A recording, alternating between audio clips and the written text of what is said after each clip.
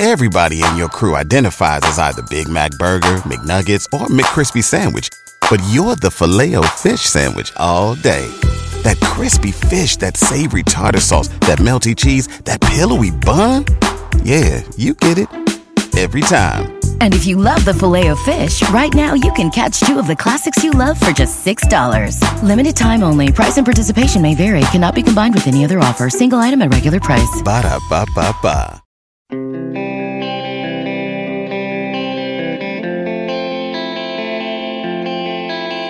Lars Eller's going on to the power play. I'm not about to pretend that that's going to change anything, but I am going to welcome an intelligent move toward getting even the second unit going. Good morning to you. Good Thursday morning. I'm Dejan Kovacevic of DK Pittsburgh Sports, and this is Daily Shot of Penguins. It comes your way bright and early every weekday. If you're into football and or baseball, I also offer daily shots of Steelers and Pirates in the same place that you found this. Penguins versus Lightning tonight in Tampa.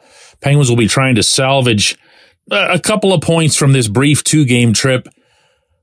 They did get the one the other night in Nashville by battling back in the third period, lost it in overtime, thanks in part to a blown call that should have been interference and whatever. That's over. They've actually played really well in Tampa for a while now. Not something that I was able to put my finger on at any point in that process. They've actually really smoked the Bolts down there over the last couple of years. Regardless of who was available to Tampa or if Andrei Vasilevsky was in net, didn't matter. So maybe this will be a good opportunity for the Penguins, as crazy as it sounds, because the Bolts are playing good hockey. Bolts obviously have some really good players. But let's not pretend that the Penguins aren't entering Amalie Arena with all kinds of unwanted luggage. Almost all of it in the form of a power play drought that has now stretched 20 opportunities, and which incidentally didn't exactly have anything good happening before this slump. To that end, I'll at least give Mike Sullivan some small credit, not much, for tinkering here and there and even daring for the one night in Buffalo to put Yevgeny Malkin on the second unit. Whether he was message sending, whether it was sincere, that's up for debate. The fact that Sullivan went right back to Gino with the first unit the next night would suggest that it was the former and not the latter. But one of the many things that this power play needs right now is some additional smarts. And that's not to suggest that Sid and Gino and Jake and Carlson and Letang and whoever else are dummies. They're anything but. That said, yesterday in Nashville, before the team flew down to Tampa, the practice showed Lars Eller on the second unit. Now, you guys have heard me glow about Eller going all the way back to his acquisition. I don't believe that he's exactly disappointed. This is a really, really good hockey player. And he's really good at both ends, as I recall telling you back in the summertime. He's also just a raging hockey intellectual. And by that I mean not just his instincts on the rink, because you can talk about hockey smarts and you can be talking about a lot of different things.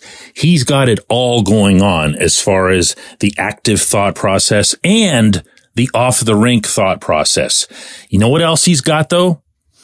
He's got some humility to him. He knows he's heading into his mid-30s. He knows he's not the guy who would occasionally bump up to the top line in Washington or be on their power play. And he accepts his role, where he is in his career, loves the game, loves contributing in any way that he can. Humble as they come for someone who's had a pretty nice National Hockey League career, particularly in coming from a country in Denmark that doesn't produce a ton of that. So presuming, and I think this is a false presumption, but I'm going to share it anyway, that the second unit's going to get any kind of power play time. First of all, as I delineated on yesterday's program, the Penguins don't get many power play opportunities, period. But when they do, power play one stays out there pretty much for as long as they please. It's going to be a situation where they're out for a minute 15, minute 20, and the other guys will just basically get one rush up the rink. However, I'm just going to ask you to play along, all right? What Eller can bring you in any situation is the right play. And if I say a couple of things here, maybe they'll trigger some memories of yours just from this season of plays that he's made where he's in the zone. Let's say he's out there with Radim Zohorna and Drew O'Connor back when that was a line. You would see that if he didn't have a better option, if he didn't have an instant 100%er of a pass to complete, he would just turn and whip it toward the net. He didn't really particularly care if he had that much of a chance to score, but he would whip it toward the net because he understood that in that setting, that's the best play that he could make because it would be the one that would force the opponent into the most uncomfortable conceivable position in that split second because no one wants to be chasing rebounds around because they're unpredictable. The goaltender doesn't ever want to have a puck come his way. It could bounce off somebody. It could, go in off one of their blades, one of your blades, whatever it is. And that's what he would do. That's so desperately needed on this power play right now, particularly from the boards. Eller can pick apart a defense down low with his passing. You've seen his passes. They're tape to tape. They're razor sharp. And they will cut through traffic. Or he won't make them. But he'll also shoot when it's there. He was asked after practice yesterday in Nashville what he can bring with the man advantage. I think I can bring a little bit of everything. Distributor, try to shoot, and hopefully, help with the recoveries, get set, and get some zone time, get some looks. I think I can do a little bit of everything. Again, good, honest answer. Not bragging about himself, anything but boastful. But that's something. That's at least, you want to talk about message sending. What if he were to go out there with that second unit and make some kind of offense out of nothing? If they were to have even a chance or two to set up in the Tampa Bay zone, and he were to make something happen with just some sort of turn around, whip it to the net shot because he didn't have another option. What kind of signal do you think might be sent or received by the Hall of Famers that would now be on the bench at that stage? You gotta try stuff like this. You just gotta. That's not to suggest this is some sort of cure-all or whatever, but this is the kind of thing that Sullivan really needed to have been doing all along instead of pretending that this was just gonna kind of magically morph into something good. When we come back, J1Q.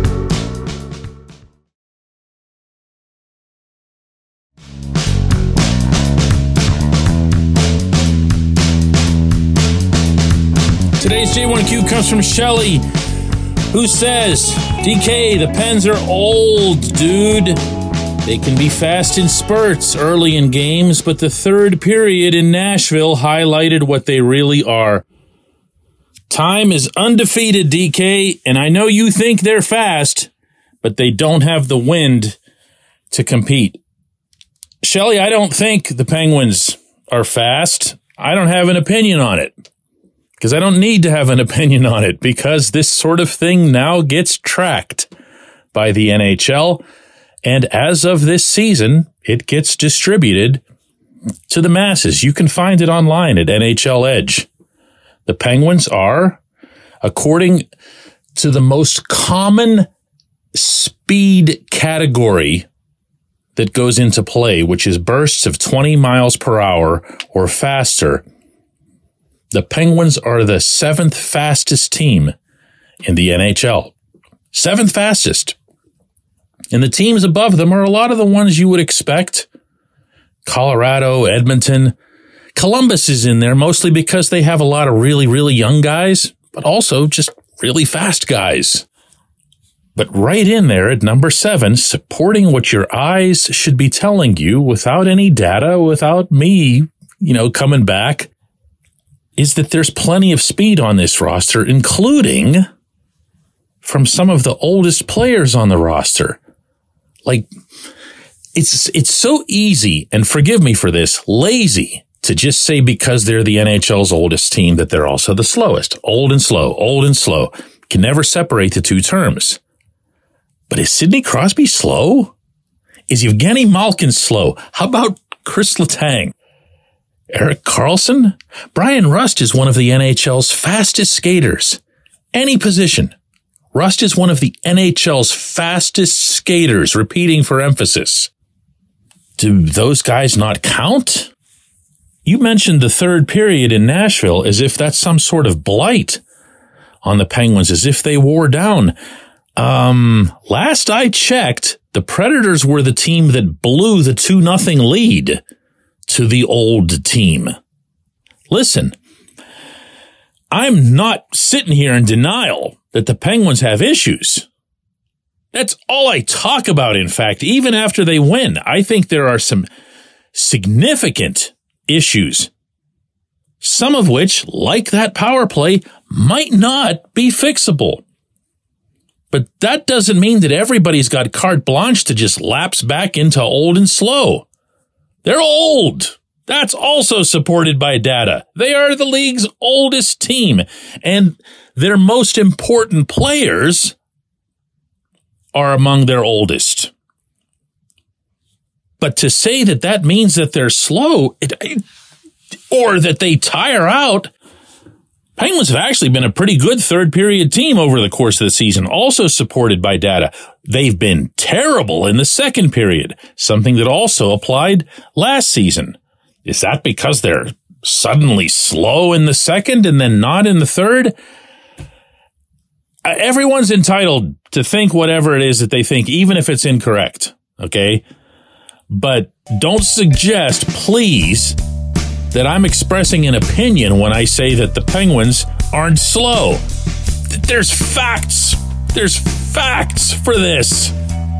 I appreciate the question. I appreciate everybody listening to Daily Shot of Penguins. We're going to do another one of these tomorrow.